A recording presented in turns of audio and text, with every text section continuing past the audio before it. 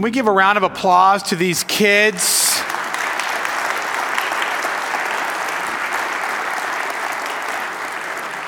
And you may be wondering what is just happening. And the reason why we decided to do this morning is because the text that we're going to look at is a text that we typically do on Palm Sunday, because we're kind of gone through Luke and this is where we are. But if we only had the Luke's version, there would not be Palm Sunday. It would be Cloak Sunday. And so we thought to kind of help us to kind of get into the mode of what this Sunday was like, that we would start, as we sometimes do on Palm Sunday, with having kids come down and drop something off. So these are our, quote, cloaks, if you will. It's the best we could come up with, and I think it looks great as this kind of reminder of exactly what this day would have looked like for Jesus as he begins to finally come into Jerusalem. Now, before I read the text today that will speak to this, I want to just say two quick things. First of all, I also want to say what a great privilege it is to have our brothers from Brazil here today, and what a gift that is. One of the great things I think about Zionsville Presbyterian Church is how connected we are with the Church Universal. And I did have the great privilege several years ago now to go to Brazil to see the work that God was doing there through the church, and what a gift it was. So I would certainly encourage you, if you have any desire to see what is happening, what God is doing, that going to Brazil is a great opportunity to be able to do that. And it certainly transforms how you hear things in the news. When we hear things about Brazil, which we actually hear here a decent amount, it is actually fascinating to know and to have a little bit more of an insider view, and to be able to know even better how to pray. So thank you for being here. It is a long trip, and so thank you. And if you fall asleep, it's okay. So I also want to say this, just a reminder, the odds of me texting you all anything for assistance is almost nil. So I know this week many of you got text from, quote, Pastor Jerry saying, I needed your assistance. I don't need your help. That said, I will say this. So anytime you receive something and it seems a little bit weird, it probably is. So please do reach out to me and make sure, because spam is everywhere. That said, let me say this.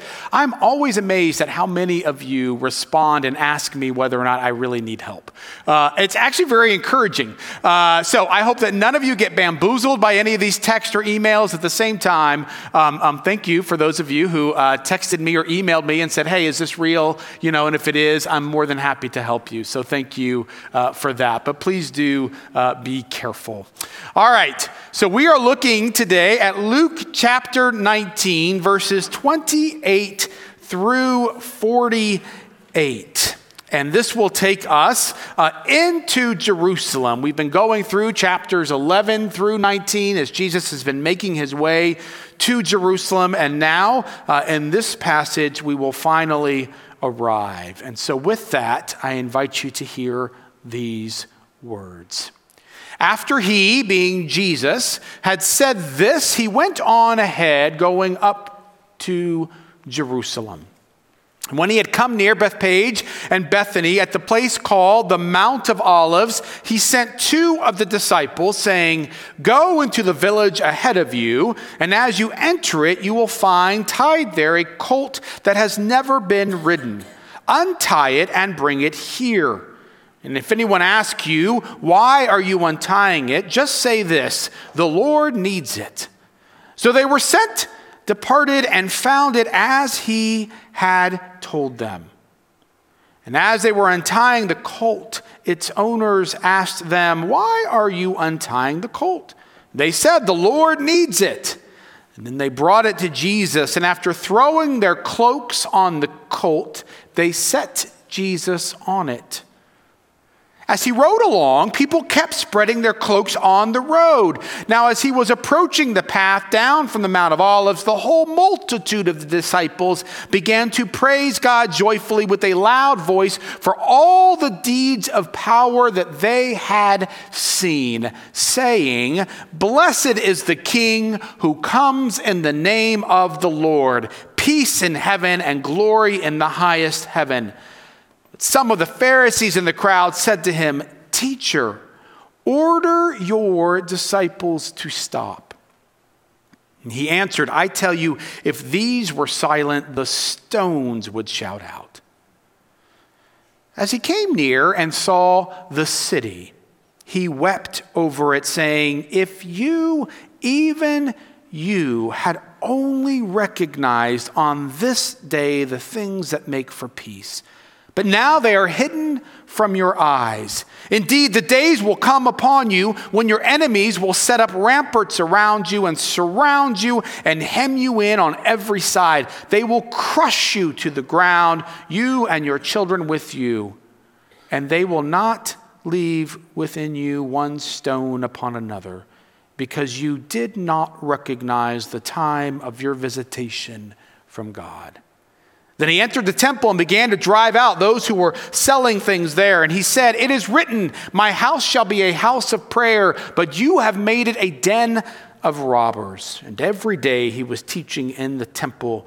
The chief priests, the scribes, and the leaders of the people kept looking for a way to kill him, but they did not find anything they could do, for all the people were spellbound by what they heard. Sisters and brothers in Christ, this is the word of the Lord. Thanks be to God. Let us pray. God, we do pray that you would be with us this morning on this non-Palm Sunday, Palm Sunday. That for some reason, Lord, because we are doing this not the Sunday before Easter, or because of the fact that we are including much more in the passage than what we normally do, that you might show us something new. That this well-worn trail and well-worn passage might be refreshed,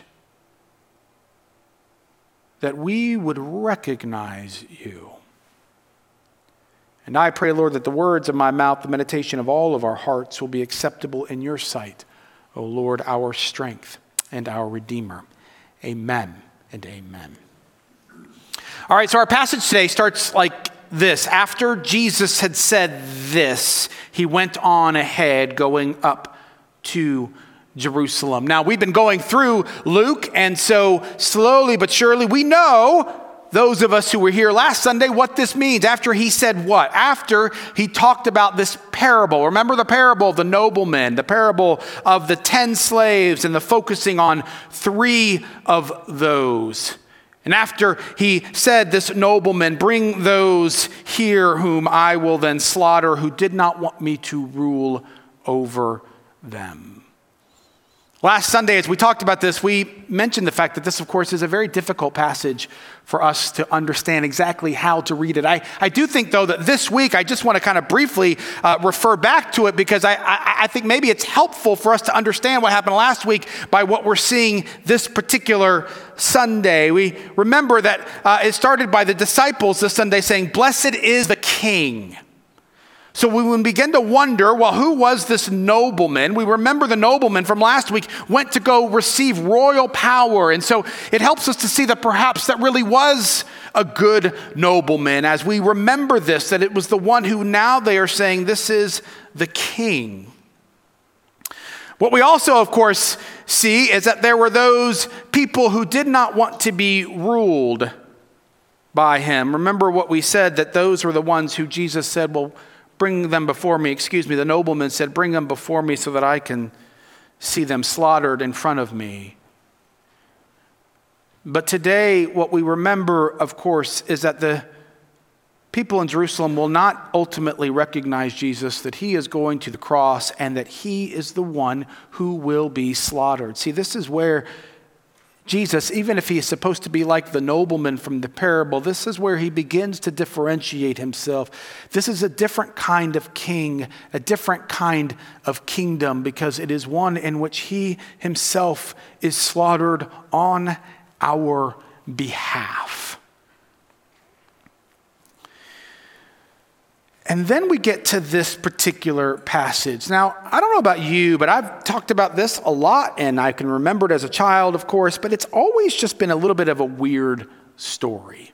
especially the beginning of it. It's always kind of strange around how these disciples are told by Jesus to go get the donkey, and even the fact that the gospel writers all seem to want to talk about it. It all seems very strange, right? I mean, Jesus could have just said, okay, let's go in. We're going to go ahead and just grab this donkey, or we're going to pay for this donkey, whatever. But that's not what happens, of course, right? He has all this weird detail, and he says, okay, well, you just go and you find this donkey. And if someone says, hey, why are you taking that donkey? Just say, hey, you know what? The Lord needs it. And don't even worry about it. They're going to just let you take the donkey. It's just kind of weird.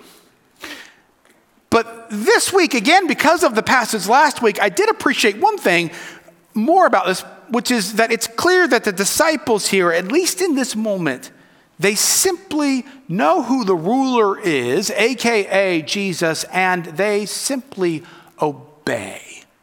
We don't hear them asking a lot of questions. They just, it seems, obey. Tim Keller, as he's looking at this story, he talks, he has his own analogy. He says he had a 10-year-old son, and his 10-year-old son, maybe you have a 10-year-old like this or had a child like this who whenever Tim would say to his son, hey, I want you to do this, he would do it as long as he could understand why.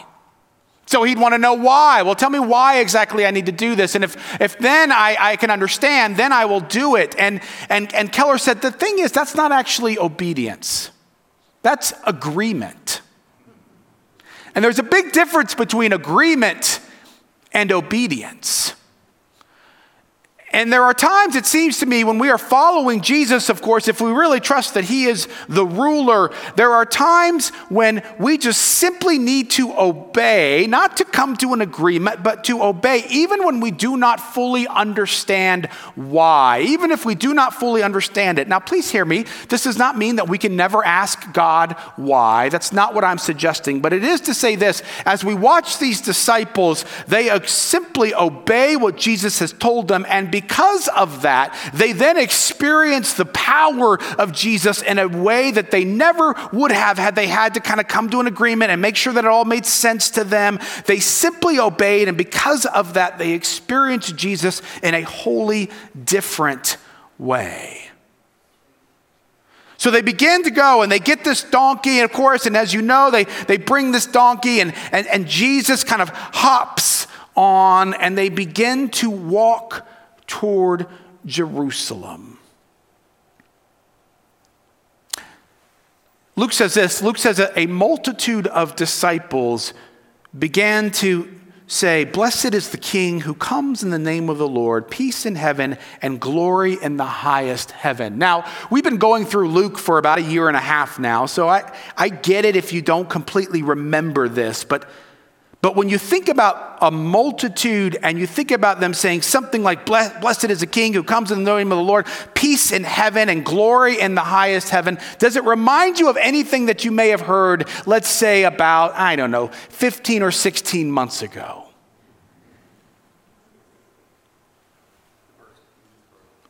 Jesus' birth. A multitude of angels who were saying, right, blessed is the King, blessed on high, peace on earth, all of that. And so you have, and this is why it's so great to kind of go through these things. You have what is this kind of bookend, that Luke is bookending this story in such a beautiful way, because you had the angels, remember, and they are proclaiming that this is what's going to happen. I know it just looks like a little baby, and to the shepherds, you haven't even met this baby yet, but we're here to tell you, this is what this baby is going to bring. It's going to be this great peace. Then you have this life of Jesus, and after 3 years of the disciples kind of being with them, all of a sudden you have them testifying to the fact that this has actually happened. It's this great sense that you had, these angels saying it, and now after 3 years, it has finally sunk into the disciples that at least for this moment, yes, I know the disciples will fall away, but they come back. Don't lose hope, except for Judas. The rest of them come back, and they're sitting there and they are testifying. What they're testifying is this: that every time that Jesus spoke words of grace, every time that he forgave their sins, every time that he healed somebody of their lameness or their blindness or their leprosy, every time, whenever he brought Lazarus back from the dead, every time that he enveloped someone in love who had been an outcast, every time, these were markers of the peace that the angels had proclaimed, and that now 33 years later, the disciples have actually experienced it and seen. It's this beautiful bookend here at the end of Jesus' life to what happened at the very beginning. There's a beauty to the way that Luke describes what is happening. But the Pharisees, of course, they are not all that keen on this. Now, once again, when it comes to Luke, we know that Luke kind of gives a mixed review of the Pharisees. Some of the other Gospels, it seems like it's all bad, but Luke kind of gives a better sense, I would say, as to that the fact that these Pharisees, sometimes they're going down the wrong path, but sometimes they are earnest. And I think that we see this just in one line.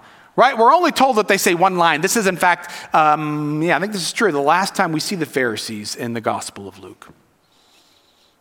And did you hear what they said? They said this. They begin like this, teacher, which is this great term of respect, right? It's this great sense of, okay, teacher, so this is a good thing. It makes us feel good about these Pharisees. Okay, teacher. But then, of course, they go on.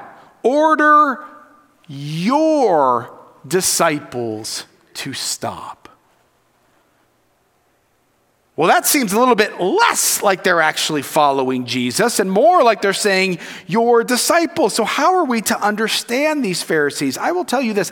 It seems to me that one of the reasons why I love Pharisees, other than the fact that they're religious leaders, and you always have to pull for those if you're a religious leader yourself, is that I think that it is likely that all of us have this kind of Pharisaical part of us. We have those parts that quite honestly are trusting and long to trust and long to have Jesus be our teacher, our ruler, our savior. But we also, if we are so honest, we're not sure that we want to be fully committed to this. I think probably the Pharisees, perhaps, I don't know, this is all speculation, we don't really know. I think they are, though, probably the smartest of the lot. Because they realize, of course, that as you get into Jerusalem, if you keep saying, blessed is the king, do you know what kings don't like? Kings don't like to hear other people praising other kings. So the Pharisees have their finger on the pulse. They know this is not going to end well, which means if it doesn't end well for Jesus, and if they are seen as following this Jesus, it likely does not end well for them either. And I would suggest that all of us tend to feel this pull at times. We both want to follow Jesus, but we don't know if we're willing to actually give it our all. And so we have this Pharisaical warring that goes on so often within our own hearts.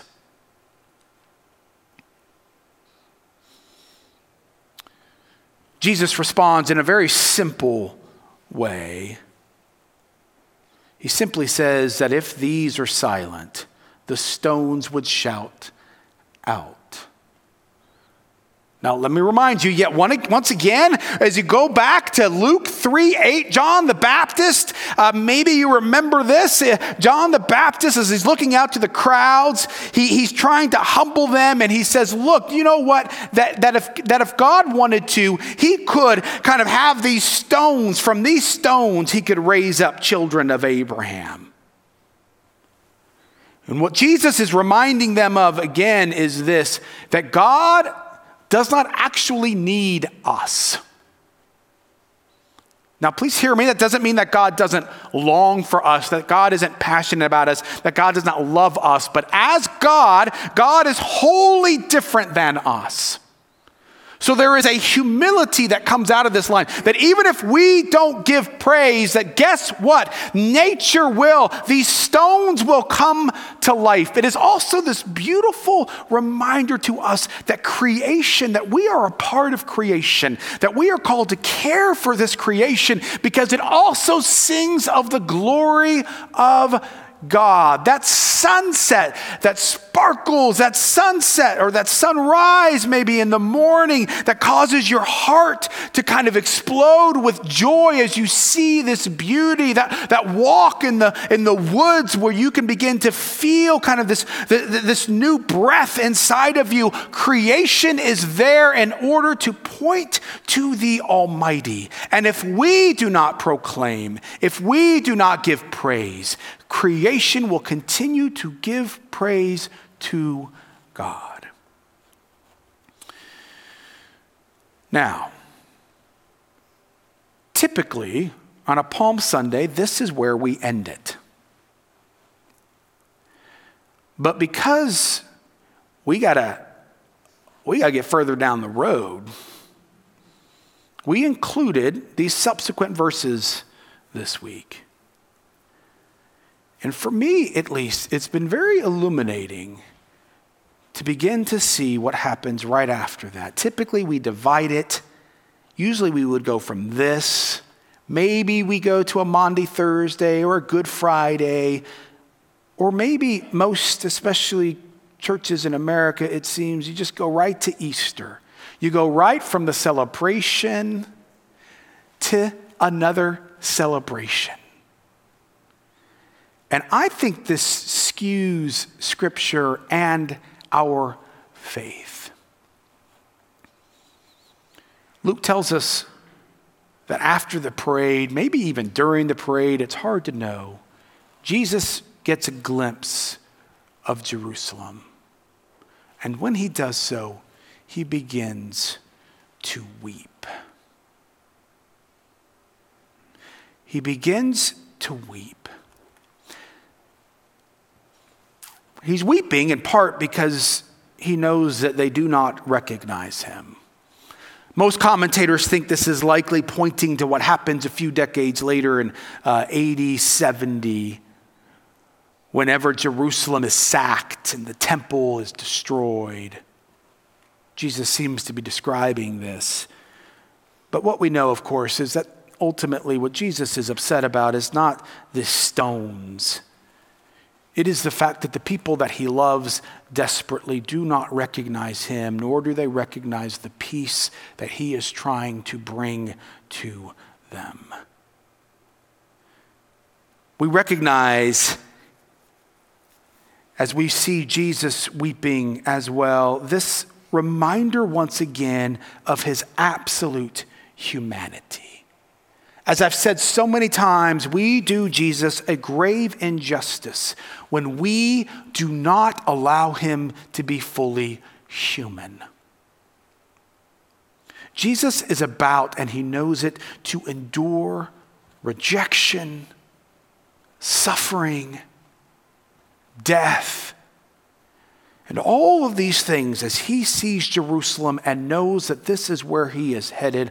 All of these things now begin to well up in his body and his eyes as these tears begin to pour out and to help us to see where he is.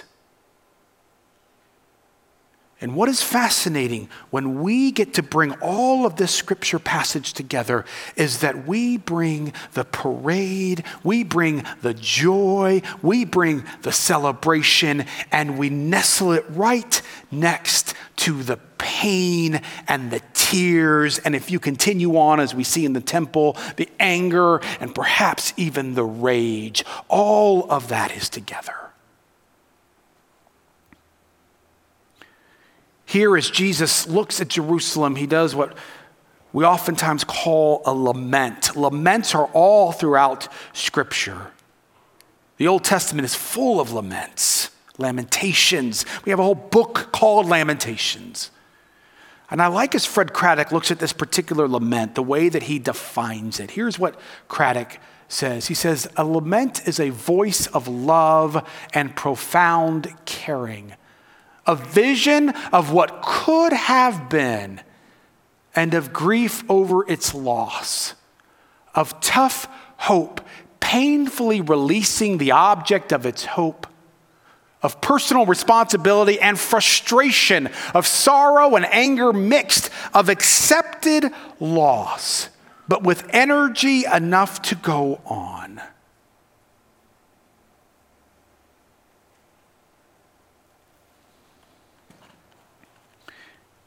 Because we so often divide, perhaps unnaturally, this passage, it easily begins to give us a false sense of what the life of Jesus was like, and certainly a false sense of what our faith is actually like.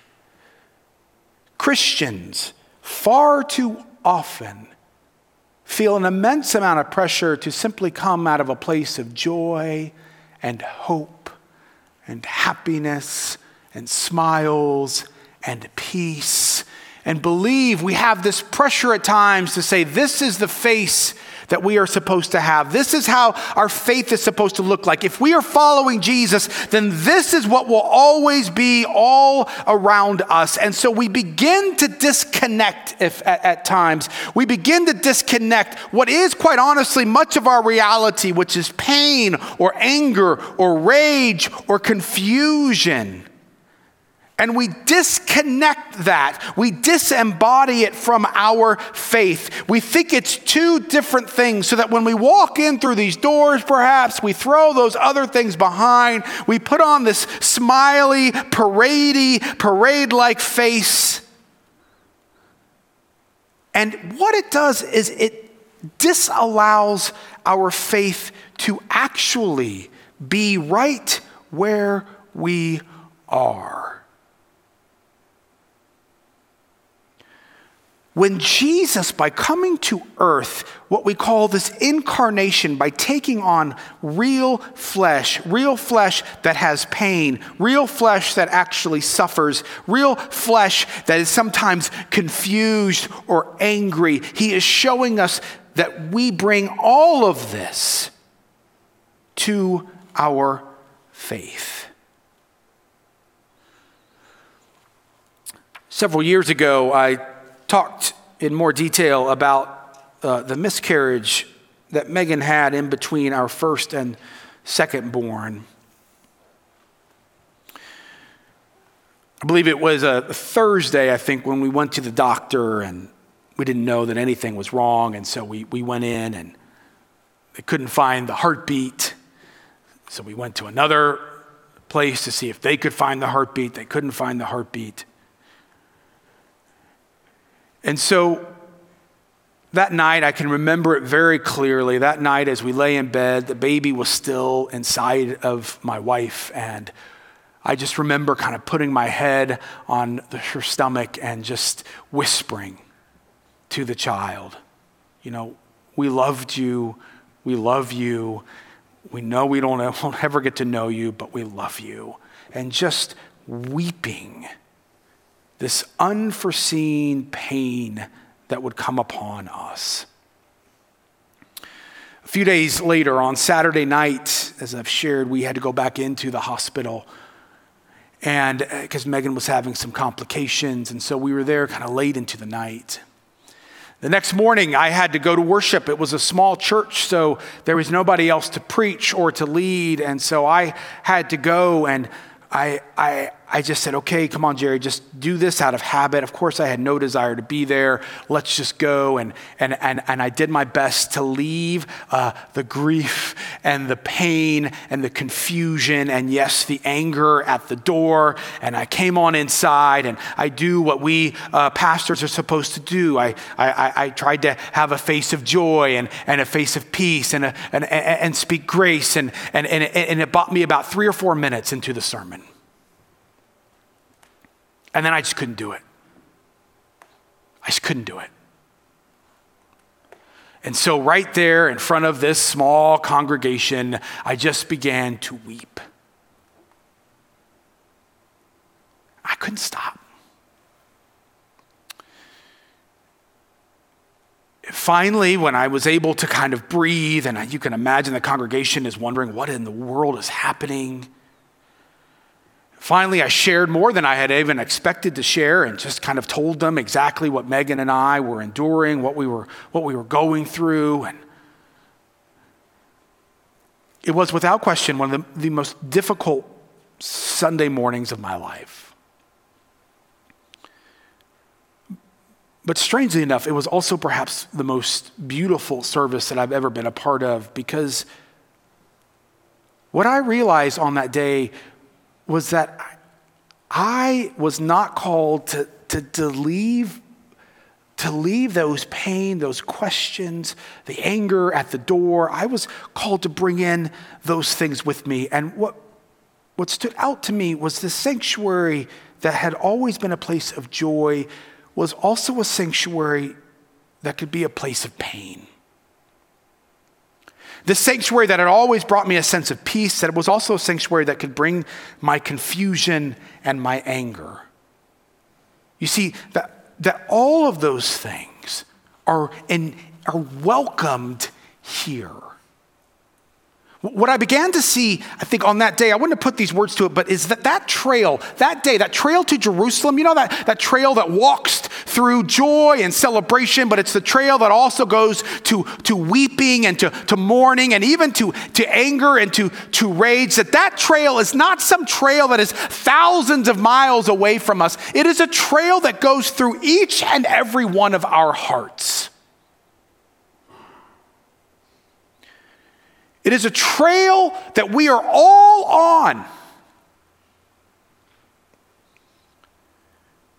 And Luke and God invites us into and onto that particular trail. One of the things Scott Hosey says that kind of helped me to think through this is he said, you know what? We as pastors, we actually live this trail every Sunday. It's not just because sometimes, you know what, sometimes we have to stand up here, and there are times, I know maybe it'll surprise you, there are times when I just got done disciplining a child, and now I have to come in here and be like, Jesus loves you.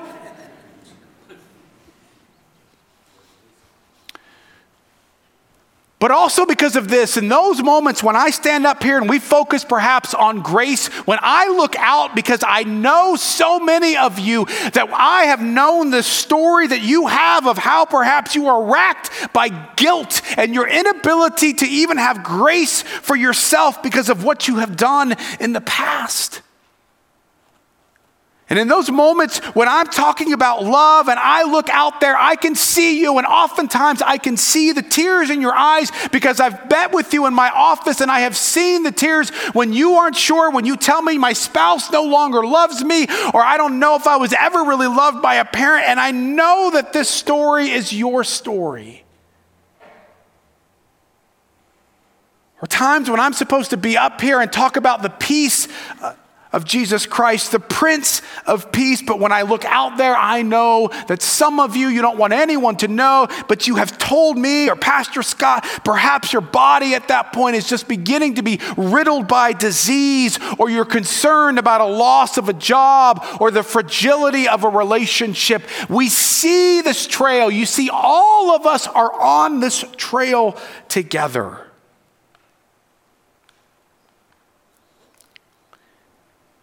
Jesus understands that it is in the midst of the dirt, of the muck and the mire of our lives, not when we clean all of that out and then everything is going to be great. It's in the middle of that his tears, that our tears begin to fall. And it is out of that joy and peace and hope and grace can begin to blossom. Not in spite of those things, but in the very midst of it.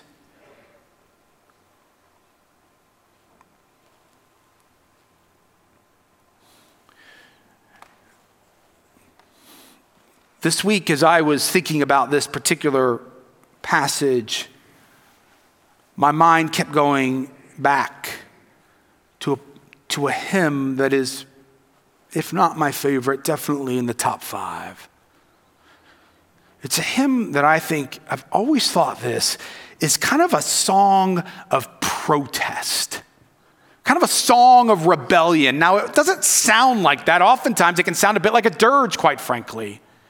It can be too slow, or it can, if you just hear the music, you think, but it's actually this remarkable song of defiance. It is ferocious in its honesty, but it is also ferocious in its courage to say, this pain is not all that there is. And I actually didn't know that much about this song. It was composed by a guy named Horatio Spafford. And Horatio lived in the 19th century. He was very wealthy, but much of his wealth was in property in Chicago. So that the Great Fire of Chicago in 1871 set much of his finances aflame. Earlier in the year, his son had died of scarlet fever. A couple of years later, his family, the rest of his family, they wanted to try to get away for a while. They were going to take a boat across the Atlantic to go to England. And so they were all going to go. At the last moment, Horatio had to stay back. He was going to catch up with them. So the rest of the family went. The ship hit another boat and it sank. Over 200 people died, including his 4 daughters. His wife telegrammed back these simple words, "Saved alone, what shall I do?" Spafford got on the next boat. And as he went across the Atlantic to go and to give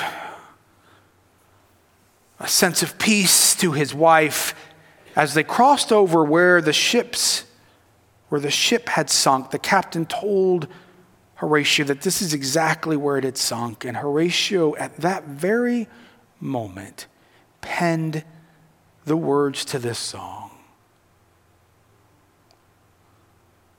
When peace like a river attendeth my way, when sorrows like sea billows roll, whatever my lot, thou hast taught me to say, it is well with my soul.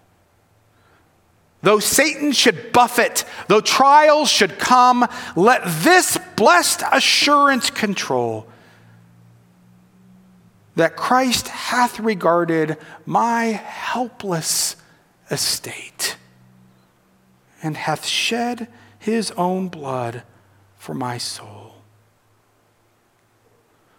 And Lord, haste the day when the faith shall be sight, the clouds be rolled back as a scroll, the trump shall resound, and the Lord shall descend. And even so, it is well with my soul. As our musicians come up now to sing this song to lead us, my hope is that we will hear this song as a song of protest, but also a song of incredible honesty. And that you will remember that it is in the midst of the dirt, the midst of the pain, of the fear, of the confusion, in which Jesus cries, and it is out of those waters from his eyes where hope and peace can begin to bloom.